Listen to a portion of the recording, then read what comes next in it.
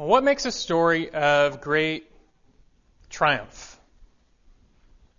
Well, first, there has to be great adversity. There must be a great opponent who is suppressing or oppressing the people. Secondly, there must be a great hero, someone who leads the people in overcoming the adversity. The best heroes always come as underdogs, of course. Third, there must be great results. The hero must win, the oppression must end, the victory must be felt for ages to come. These three criteria together lead up to a story of great triumph. And one story of great triumph that meets these criteria is that of William Wallace, the Scottish hero made popular in the 1995 movie Braveheart. William Wallace was born in the 1270s, not to a noble or wealthy family. And by the time he was in his 20s, there was turmoil in Scotland. Edward I, King of England, forced the weak Scottish king to abdicate his throne. He imprisoned him. And then he declared himself to be the king, the ruler of Scotland. As you can imagine, this didn't sit well with the Scottish people. They didn't want to be dominated and ruled by the English people. So the resistance began, and Wallace led this resistance. In May 1297, Wallace attacked the town of Lanark, killing the English sheriff there and 30 others, beginning a true rebellion against the King of England.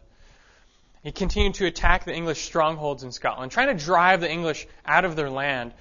And people started following him and joining him. Wallace achieved his first major victory on September 1297. Well, although he was greatly outnumbered, they managed to defeat the English forces in the Battle of Stirling Bridge. England lost its hold in Scotland. They pushed him out. Wallace became the people's hero. He was knighted as the guardian of the kingdom. It wasn't long, though, before England amassed an army to put down Wallace. They did so. They marched north July 1298, and they met at the Battle of Falkirk.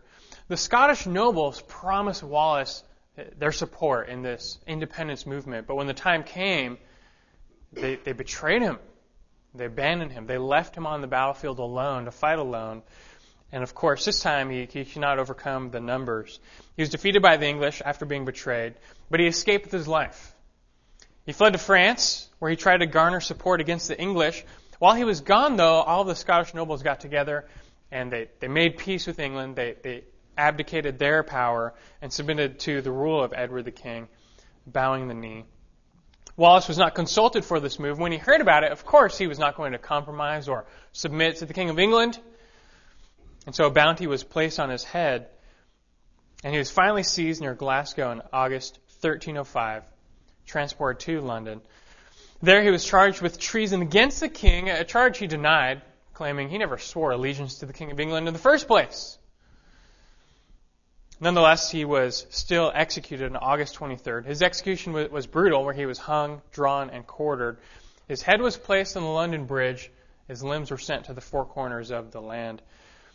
Yet Wallace's martyrdom for Scotland struck a nerve with the people and paved the way for Scottish independence. And though total victory was not achieved in his lifetime, Wallace really triumphed for the cause of Scottish independence, inspiring people after him to free themselves after his death. And he's remembered today as one of Scotland's greatest heroes. When you stop and think about it, though, when you stretch things out and you put them in that larger perspective, even stories like this, even stories of triumph, they're not that impressive. And why not? Because in the end, in this case especially, Wallace still died. And all those Scottish people he fought for, they died too. Even the English oppressors, they're dead. Everyone then died. I understand that the Scots were very concerned with not living under English rule. But really, they were all facing a much greater adversary, whether they realized it or not. Death. Death was coming for all of them. So what meaningful triumph can you really have in this life if you are still met by death? As long as death is a reality, all stories of human triumph really aren't that triumphant, because all heroes die. All causes are futile. All victories are cut short. Ultimately, death is the one who triumphs in the end. This is always true. except one time. And the Apostle Peter in 1 Peter chapter 3 tells us about that one time when someone actually triumphed over death itself. This person still died for the same reason that all people die, sin. The wages of sin is death. Sin results in death, physical and spiritual. But this person died for sins, but it wasn't for his own sins. It was for our sins. He died for our sins. He tasted death as the due penalty. But this person was actually powerful enough to overcome those sins, to pay for them, to conquer them. And when he conquered those sins, he conquered death itself and rose from the grave. Even more than that, us sinners who deserve that same death, we can actually triumph over death ourselves through this person, because of this person. We can share in his victory, which was the greatest victory ever known, by trusting in him. It's no surprise to you, I'm sure, this person is none other than Jesus Christ. And Peter writes of his truly supreme victory at the end of this chapter, 1 Peter chapter 3. Turn there in your Bibles if you haven't already. Now think of any story of great triumph in human history, and they'll just pale in comparison to the death and the resurrection and the ascension of Jesus. Not only did he triumph over the greatest adversary ever, death itself, but he also shares the spoils with those who look to him in faith. 1 Peter 3, let's read the passage which we began last week and we're going to finish today. Verses 18 through 22. For, he says, Christ also died for sins, once for all, the just for the unjust, so that he might bring us to God, having been put to death in the flesh, but made alive in the Spirit, in which also he went and made proclamation to the spirits now in prison, who once were disobedient when the patience of God kept waiting in the days of Noah, during the construction of the ark, in which a few, that is, 8 persons, were brought safely through the water. Corresponding to that, baptism now saves you. Not the removal of dirt from the flesh, but an appeal to God for a good conscience through the resurrection of Jesus Christ, who is at the right hand of God, having gone into heaven after angels and authorities and powers had been subjected to him.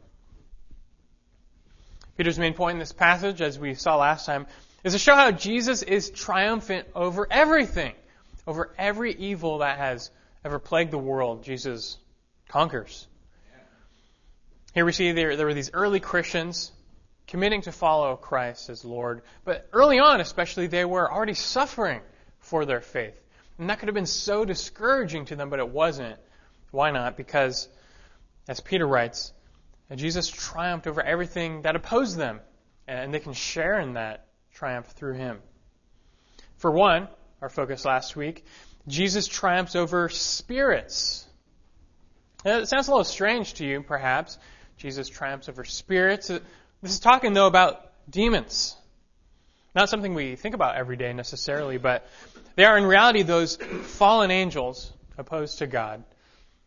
The spiritual world and spiritual warfare are quite real, as we read last time, Ephesians 6:12, which says, our struggle, it's not against flesh and blood, but it's against the rulers, against the powers, against the world forces of this darkness, against the spiritual forces of wickedness in the heavenly places. Spiritual warfare, fallen angels, demons are real, and they wage war against God and his creation. They've done so since the beginning. And God's people, of course, have the biggest targets on their foreheads. Whether we suffer in this life on account of spiritual warfare, like Job did, or whether we just suffer at the hands of the world, which is surely influenced by demons, the truth Peter nails down here is that Jesus has triumphed over these spirits. The more you become aware of the spiritual warfare, the more encouraging this news is. Satan and those other mighty fallen angels, they had thought that they won the day when they saw Jesus, God's Son, the Messiah, crucified dead on the cross. But Jesus wasn't defeated on the cross. In fact, in his death, he was accomplishing the greatest victory ever. Conquering sin, conquering death, rising from the grave, and now he's ascended into heaven, proclaiming victory and triumph over all those angelic forces who oppose him and us. And that's good news. It's good news back then, it's good news now. And that none of those powers, which are real, can take you down. They can't harm your soul. They can't steal your salvation.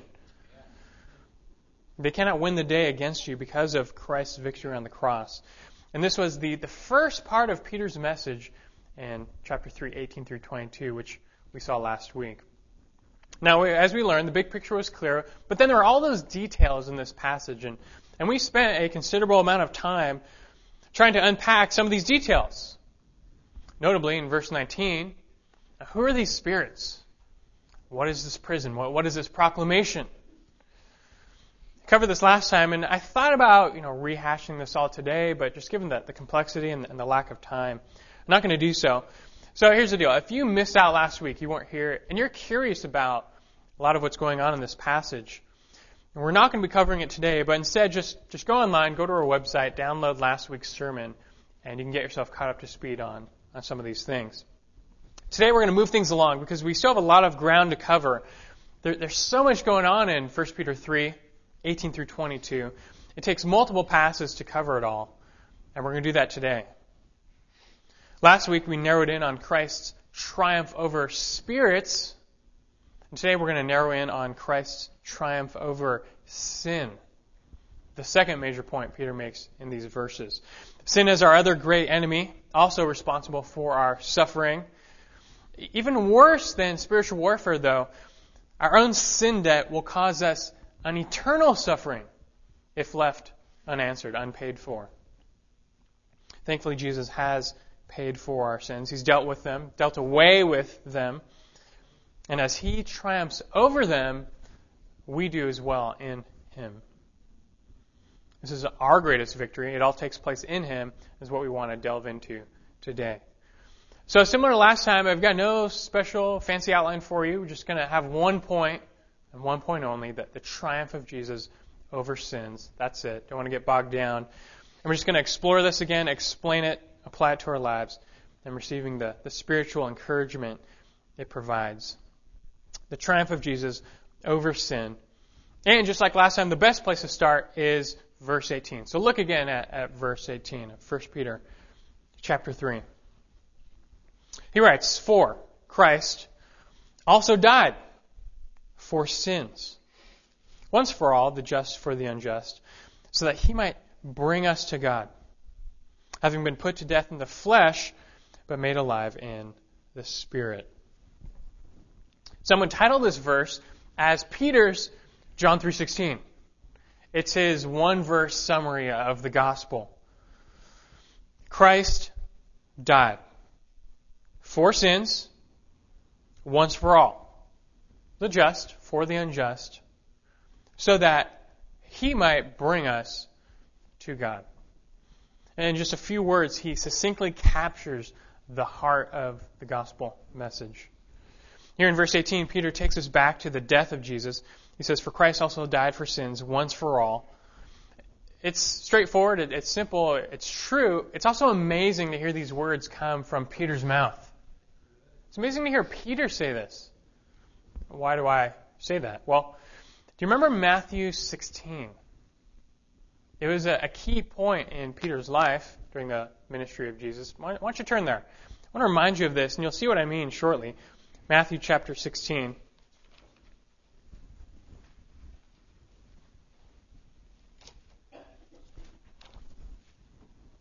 In Matthew 16, Jesus asks the disciples who they thought he was. And who answers? Peter answers. Of course, Peter answers. And what did Peter say? Matthew 16, verse 16, he says, "You are the Christ. You're the Son of the living God." Right answer. You got it right. Peter understood that Jesus was the Messiah. Then Jesus goes on to explain to his disciples how indeed he was the Christ, and how because of that he had to, verse 21, go to Jerusalem, suffer many things from the elders and chief priests and scribes, and be killed, and be raised up on the third day. Peter, though, didn't like this. He didn't like what he was hearing here. When he heard Jesus say those words, and be killed, it's like he stopped listening to everything after that, thinking to himself, this can't happen. I mean, this is Jesus. It's the Christ, the Messiah, the long-awaited one. He's here to save his people, to rescue us. He can't die. He can't be killed. And Peter thought, no, we're going to put a stop to this. Don't worry, Jesus. We're not going to let this happen. And so this is the best part, verse 22. He proceeds to take Jesus aside and rebuke him. Verse 22, Peter took him aside and began to rebuke him, saying, God forbid it, Lord, this shall never happen to you. Talking about his death, of course. You can picture the other disciples just kind of slowly moving away from Peter, waiting for the lightning strike. Though not possessed by Satan, Peter's words expressed Satan's same intention to hinder the atoning death of Jesus. So Jesus rebuked Peter in verse 23. He turned and said to Peter, get behind me, Satan. You are a stumbling block to me. For you are not setting your mind on God's interests, but man's. Peter didn't understand yet that Jesus had to die. It was part of God's plan. The Messiah was to come. The Messiah was to die. Just listen to this. They knew it. They should have known it from the Old Testament. Isaiah 53, that great chapter. Verse 10 says, but the Lord was pleased to crush him. Talking about the suffering servant. Putting him to grief if he would render himself as a guilt offering. Just think about that. The Lord was pleased to crush him, to crush his only son on the cross at great cost, a great sacrifice. Why would God do this? And can you imagine seeing your own child harmed? And can you imagine being the one responsible for it? Why would God do this? He did this out of love to save his people, to save his unworthy people. This doesn't make you eternally grateful to God. Nothing will. Jesus died, Peter says, to bring us to God. To bring us to God. This is talking about reconciliation. He reconciled us. Now, why do we need to be brought to God? Because we have been alienated from God because of our sins. Later, Isaiah 59:2, he says, but your iniquities have made a separation between you and God, and your sins have hidden his face from you so that he does not hear. God created us to live in close fellowship with him, holy, blameless, to walk with him, to serve him, to obey him, to enjoy him. But when man rebelled against God by sinning, a wall shot up between God and man. A chasm erupted between the two, so great that no man could ever cross back to God. And we were estranged from our Creator. This means not only do we miss out on the glory of just being with God, we also now must suffer the just penalty of our sins, being separated from God forever. And there's nothing you can do about this. You can't cross this chasm. It'd be like trying to jump across the Grand Canyon. Nobody's going to make it. Nobody can reach God. It is impossible for us to be reunited with God on our own. And because of our sins, God must separate us from himself forever. He's that holy. But Jesus came to reconcile the two parties. That's what we're talking about here, reconciliation. He reconciled us to God. He brought us back home by bridging that gap, paying for sins, restoring us to God. He bridged us and God. Speaking of bridges, have you ever seen or been to the Golden Gate Bridge? remember looking out at it often while I was at Berkeley. It's just a beautiful, magnificent example of architecture and engineering. It's a great place. And it's huge. It spans 1.7 miles. It took nearly 5 years to build from 1933 to 1937. And just the amount of materials. 83,000 tons of steel. 60,000 strands of wire, which have stretched out. That's 80,000 miles. More than 600,000 rivets. All of this just to build a bridge between San Francisco and Marin County. Otherwise, back then, it would have taken about a half a day to drive to. And just think about that. 83,000 tons of steel. 80,000 miles of wire. It's just so massive. It's so much building material.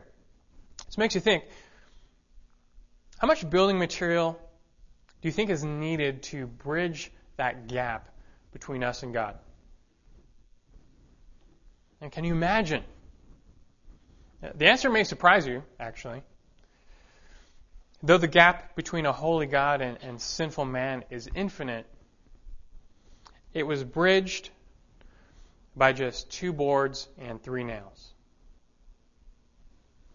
Jesus dying on the cross bridged that gap forever, enabling us to cross over to God. We read a little bit of Colossians 1 before. I'll pick it up at verse 19. Just listen along. Don't turn there. For it was the Father's good pleasure for all the fullness to dwell in Him, Jesus, and through Him to do what? To reconcile all things to Himself, having made peace through the blood of His cross. Through Him, I say, whether things on earth or things in heaven. Verse 21. And although you were formerly alienated and hostile in mind, engaged in evil deeds, yet He's now reconciled you in His fleshly body through death in order to present you before Him holy and blameless and beyond reproach. It's reconciliation. That's what He did. As Peter says, He came to bring us to God. Not to bring God to us, to bring us to God. And it was done the just for the unjust, as Peter continues. Jesus was just, perfectly holy, without sin, yet He died for those who needed it. He didn't come for the healthy, He came for the sick, the sinner, the unjust. That's us. And He bridges that gap. And He did so once for all. He doesn't need to keep doing it. He died as the once-for-all sacrifice for sins. Something to thank God for. And thank God you don't have to just continually sacrifice or require sacrifice or payment over and over again. You know, in the Old Testament, God gave the provision of animal sacrifices for the covering of sin, but it was never enough. It was never enough. Remember this, just for an example, when Solomon dedicated the temple that he built, they gave their animal sacrifices at that ceremony. Do you remember how much they sacrificed? 1 Kings 8:63, 22,000 oxen and 120,000 sheep. And just picture that. Just picture that never-ending, really river of blood flowing down from the temple like a stream winding down a mountain. And just try and smell that, the never-ending aroma of animals, livestock, dead and alive. Every breath just reminding you the cost of your sin. And it wasn't even enough. Millions of animals slaughtered, but they never could actually pay for even a single person's sins. It wasn't enough. But thankfully for Jesus, the perfect Lamb of God, His sacrifice was enough, and just once for all, forever. Peter says this in a few words. I want to take a little bit of time now and see this expanded into many words. And we find this in Hebrews. Turn with me to Hebrews chapter 7. Just back a few pages to the left, Hebrews chapter 7.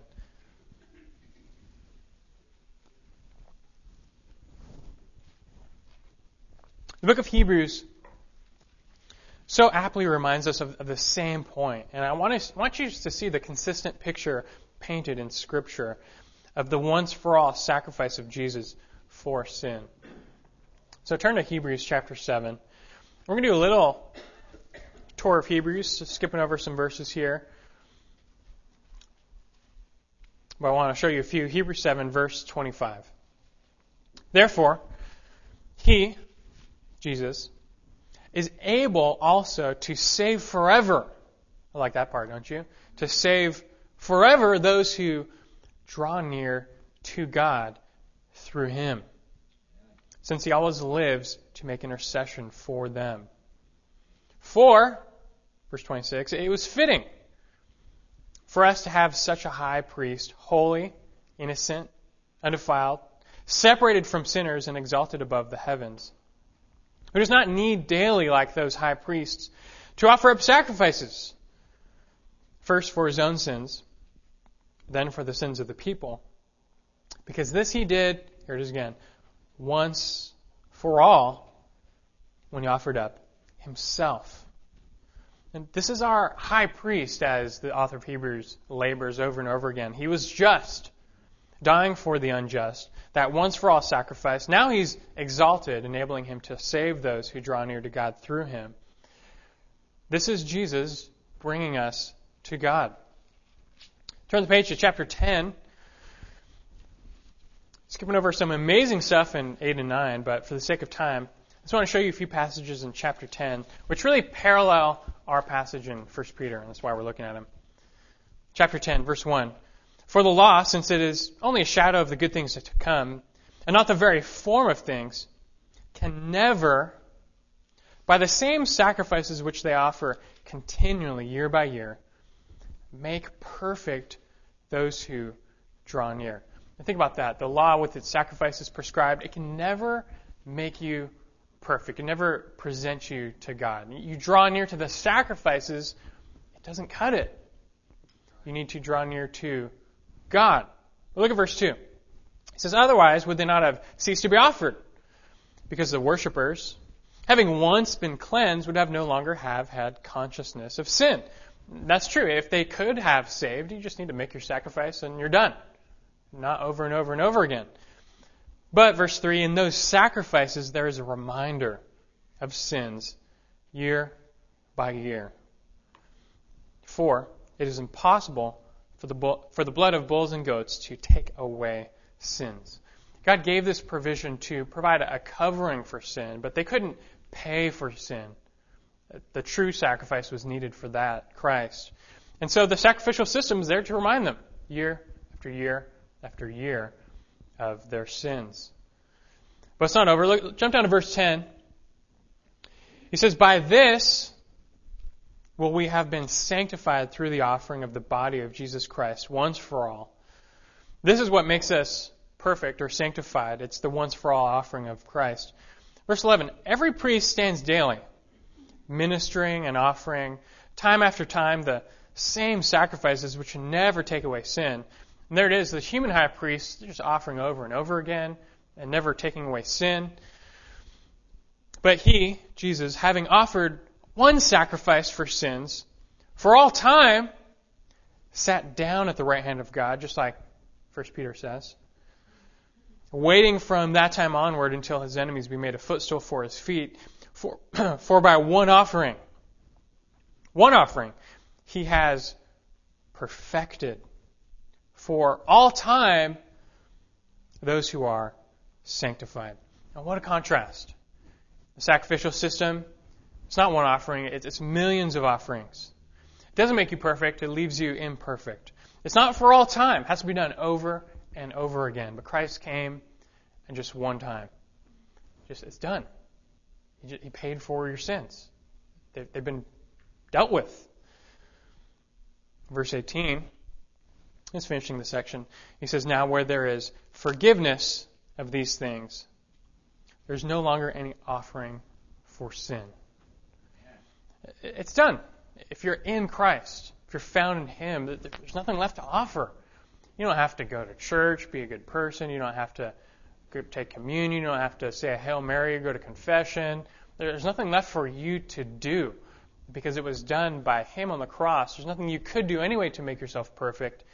He has perfected for all time those who draw near. You can turn back to 1 Peter chapter 3. And really, the author of Hebrews, he's making the same point as what we have here in 1 Peter.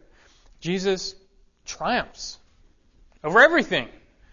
And as the great high priest, which the author of Hebrews is so desiring to make that point, as Christ is both the offering for sin and the offerer, Jesus triumphs over sin. And it's just so clear in Hebrews and in 1 Peter. Jesus triumphs over sin. What the author of Hebrews says in many words, Peter says in just a few. Christ died for sins once for all, the just for the unjust, that he might bring us to God. The triumph of Jesus over sins. This is all in verse 18. As Peter marches on, though, as we continue through our passage, he takes a detour into the triumph of Jesus over spirits. That's what we focused on last week. Let's pick things up in the middle of verse 20 of chapter 3, where he says, speaking about the days of Noah, that a few, that is 8 persons, were brought safely through the water. This is obviously referring back to Genesis 6 through 9, the story of the flood, where only 8 people survived in all the earth. Noah, his wife, their 3 sons, and their 3 respective wives as well. Now, why does Peter bring this up, though? It seems kind of random, like, okay, now why are you talking about the flood? Well, first off, he's making a comparison between the situation of Noah and that of his readers. Both Noah and the Christians of Peter's day were, for example, greatly in the minority. There were just a few of them surrounded by a sea of the world, a sea of unbelievers opposed to them. Additionally, both Noah and the Christians of Peter's day were living in wicked worlds. The world around them was incredibly evil, surely made worse by that demonic influence we saw before. Speaking of Noah's day, the people there were so lost and hardened that after seemingly 120 years of Noah's preaching, not a single soul was converted. Nobody entered the ark with them to be saved. The ark itself served as a living sermon, both warning the people of God's judgment to come, but also condemning those who would not accept his only means of escape. It's kind of surprising to me, though, that the evil world around him didn't try and, burn down the ark. Just one ancient Molotov cocktail and that thing is up in flames, but for sure we know that God was protecting them. And this really is another comparison between Noah and Peter's readers. Even though they were in the minority, and even though they lived in a wicked world, God protected them, and God saved them.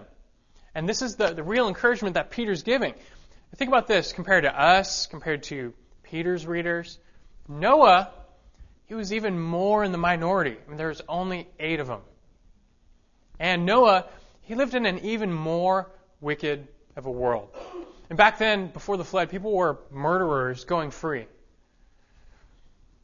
Yet God still protected them and saved them. And the message Peter delivers to them and to us is that God will save you as well. If Noah and his family could make it in the ark against those odds, then by God's power you can as well. The only difference is that we are not being threatened by a flood of water, we are being threatened by a flood of sins, our own sins, which threaten to drown us eternally if we don't enter the ark, which is like Christ. All who enter him, all who go to him will be saved.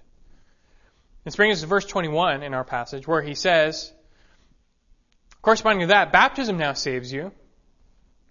Remember this, we have just one point today, the triumph of Jesus over sin. We're just trying to pace through our verses here at the end of chapter 3, explain this point.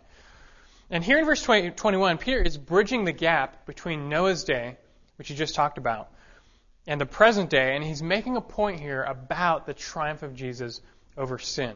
And what's that point? Well, he starts off with an interesting phrase. He says, corresponding to that. It's just one word in the Greek, the word for antitype. What Peter's saying is that the waters that destroyed the world in the flood, they serve as some sort of model or type for Christians today. The question is, okay, what is it then? What do these floodwaters model? What are they relating to? And the answer he gives is baptism. He says, corresponding to that, what he was just talking about, baptism now saves you. Now, what does that mean? Thankfully, it's actually not too difficult to figure out. Peter's making a link between those ancient floodwaters and baptism. And how does that work? Well, the water in the flood account destroyed the ancient world. The water was the means of death for the wicked. They drowned. They died for their wickedness as they were submerged underwater. Likewise, in baptism, the water represents the agent of death. When you're immersed underwater longer than you can hold your breath, you die.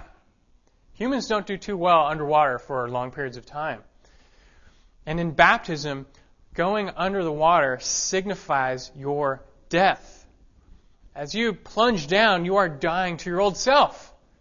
A death you deserve to die, for the wages of sin is death. However, believers survive this death because they are baptized in Christ. They are rescued from death through resurrection. Christ's resurrection, which leads to their resurrection.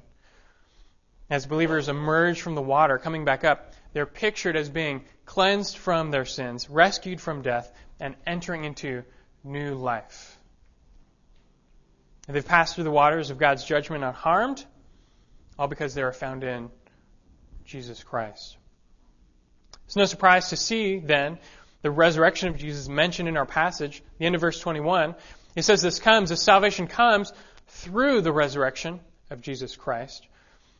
And in all this, what he's saying is that we're saved from judgment by virtue of what? By virtue of Christ's triumph over sin. And that's the point. This is exactly how the New Testament explains and depicts baptism elsewhere. Just listen along to this. You can turn there if you like, but Romans 6, 3 through 5. The same imagery, he says, "Or do you not know that all of us who have been baptized into Christ have been baptized into his death? Therefore we have been buried with him through baptism into death, so that as Christ was raised from the dead through the glory of the Father, so we too might walk in newness of life. For if we've become united with him in the likeness of his death," and that's what you're doing in baptism, "certainly we shall also be in the likeness of his resurrection," also in baptism. Now, before we move on, I just want to say some people actually think, some believe that the act of baptism, that the practice of baptism itself, saves people. Catholics, for instance, believe in what's called baptismal regeneration, that you become regenerated when you are baptized.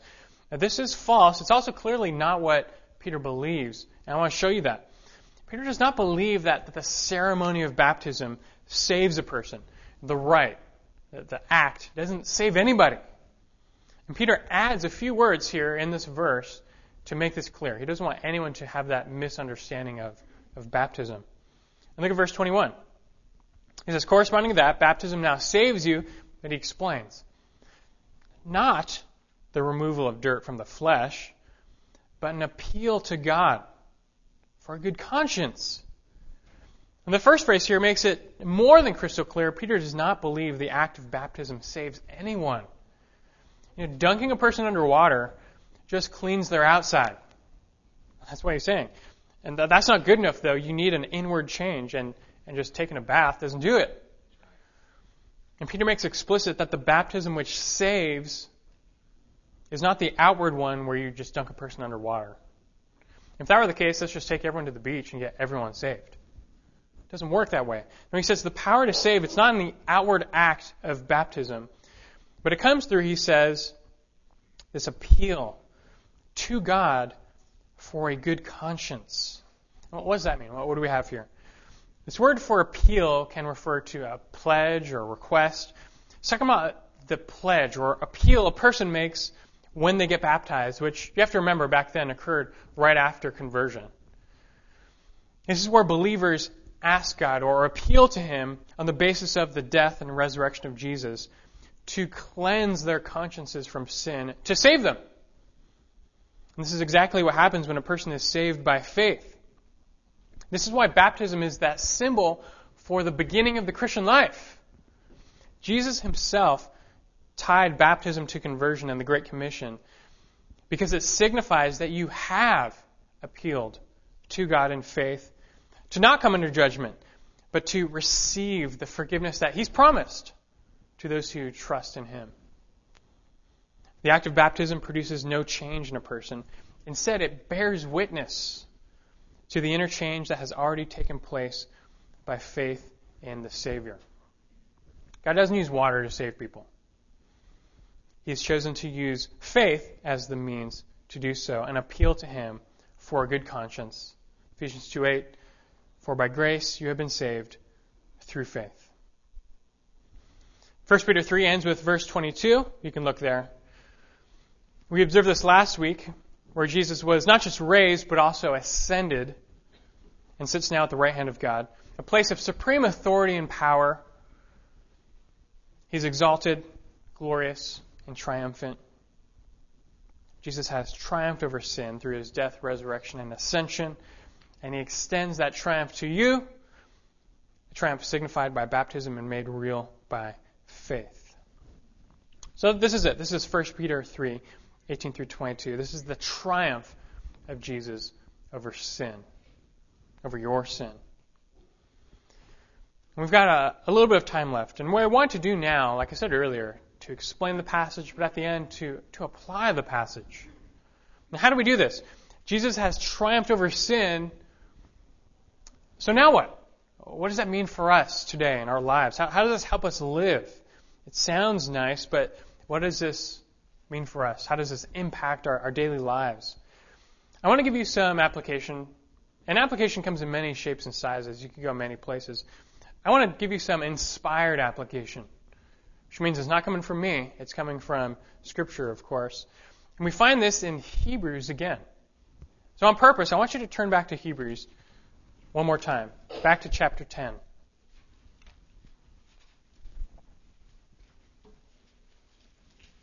I had us turn to Hebrews before because Hebrews and 1 Peter, they're making such parallel points. Jesus, our great high priest, as Hebrews writes, he triumphs over sin far more than anything in the Old Testament. And we already read this firsthand before in chapter 7 and 10. I had to stop short of the end of chapter 10, though, because that's where the author, he culminates his point, which matches our point in 1 Peter, triumph of Jesus over sin. Then he gives us some application. Tells us now what? Tells us what to do now. And I think we're ready for this. So Hebrews chapter 10. Come to verse 19. After a lot of explanation and exposition, the writer of Hebrews gives us a very loaded therefore in verse 19. It's really culminating so much. And he's going to bridge the gap between Jesus as supreme and our daily lives now. Okay, so Jesus is supreme. Jesus has triumphed over sin. So now what? What does this mean for our lives? Verse 19. Therefore, brethren, since we have confidence to enter the holy place by the blood of Jesus, by a new and living way which he inaugurated for us through the veil, that is, his flesh, and since we have a great high priest over the house of God. Stop there for a second. Here he's summing things up. He's summing up each of his major points, each one towering like mountains of truth. He says, since we have confidence now to approach God by the blood, since we have that new and living way, it's open to us. And now since we have that new high priest, all of this is to say, since we've overcome sin in him, now, verse 23, or rather verse 22, he says, let us. 3 times actually he's going to say, let us. These are like collective commands of application. And let's look at these now. Because of all this truth that he's just explained, what does he say? Verse 22, let us draw near with a sincere heart in full assurance of faith, having our hearts sprinkled clean from an evil conscience and our bodies washed with pure water. The first application he gives is to draw near to God and to do so with assurance. He's saying if you've trusted in Christ for your salvation, then you've been cleansed, you've been washed, you've been purified. Nothing can undo that. Nothing can undo that. Not even your own ongoing sins. Of course, this doesn't give you a license to go on sinning. If you do that, you're just showing you don't have the sincere heart he's talking about here. But for the person who is sincere in his or her faith, the first application is just to rest. Rest in the truth of Christ's salvation. Don't let your own sins keep you from God any longer. Christ has died to open that way to God. And he's saying, draw near. Don't stay away. Draw near to God. Do so with confidence and assurance. Be assured in your faith. It's the first application. It's assurance. The second application is endurance. From verse 23. He continues on with that second let us statement. He says, next, let us hold fast the confession of our hope without wavering, for he who is promised is faithful. Now back in 1 Peter 3:15, he told us to be ready to defend our hope. Now Hebrews tells us also to hold on to it. Hold on to the hope you have in Christ. Cling to the promises that he has made to you to save you. And when you're suffering and the darkness is just closing in around you, you can get sucked down into that. But then the promise of God to save you, to not forsake you, shoots through that darkness like a ray of light. And that's what you need to cling to. Those promises of God to save you through Christ. For he who promises faithful, he's not going to go back on his promise or his word to save you if you cling to him. Therefore, trust in that and endure. Therefore, endure without wavering. He's saying run the race by clinging to those promises and finish. And then lastly, as you're running that race, help other people run the race too. And that's the third application. The third let us comes in verse 24. He says lastly, and let us consider how to stimulate one another to love and good deeds, not forsaking our own assembling together, as is the habit of some, but encouraging one another, and all the more as you see the day drawing near. He's saying especially to those who suffer, but just overall, help other people run the race. Push them to love and good deeds, which are the fruit of salvation. Encourage them to hold fast themselves and to draw near to God. Of course, for this to happen, you have to be around other believers, the church. So don't forsake assembling together, he says. Be with the church. Fellowship together. Make this your community. And don't be on your own. And get busy encouraging others to stay the course. Hopefully you can see, as Hebrews points out, how all of this flows from that one simplified truth: Jesus triumphs over sin. The point we've made, Jesus triumphs over sin, therefore, nothing can keep you from God any longer. Because of that, he says, draw near to him, hold fast to his promises, and then help others do the same. And surely the greatest application of all that we've learned is simply to believe, to trust God, to have that faith in Jesus which saves. Just like Noah's day and Peter's day, we too live in an evil world where true believers are the minority. And just like that day as well, God is going to judge this world. Not by water, but by fire. But still, he will rescue his people. So the most important thing you can do today then is to make sure you have run to the ark of God, so to speak, which is Christ. Enter God's safety through him by faith. Jesus has triumphed over sin, and he can extend that triumph to you if you are found in him. Father in heaven, we thank you for Christ our Savior, the one who died for us and who has triumphed over sin. Lord, we know our sins. We know they are many. We know they are great. And we know they keep us from you. There are too many to speak of. And we know it creates an insurmountable object in our path, something we can never get over, something we can never get around, keeping us from you. There's nothing we can do about it.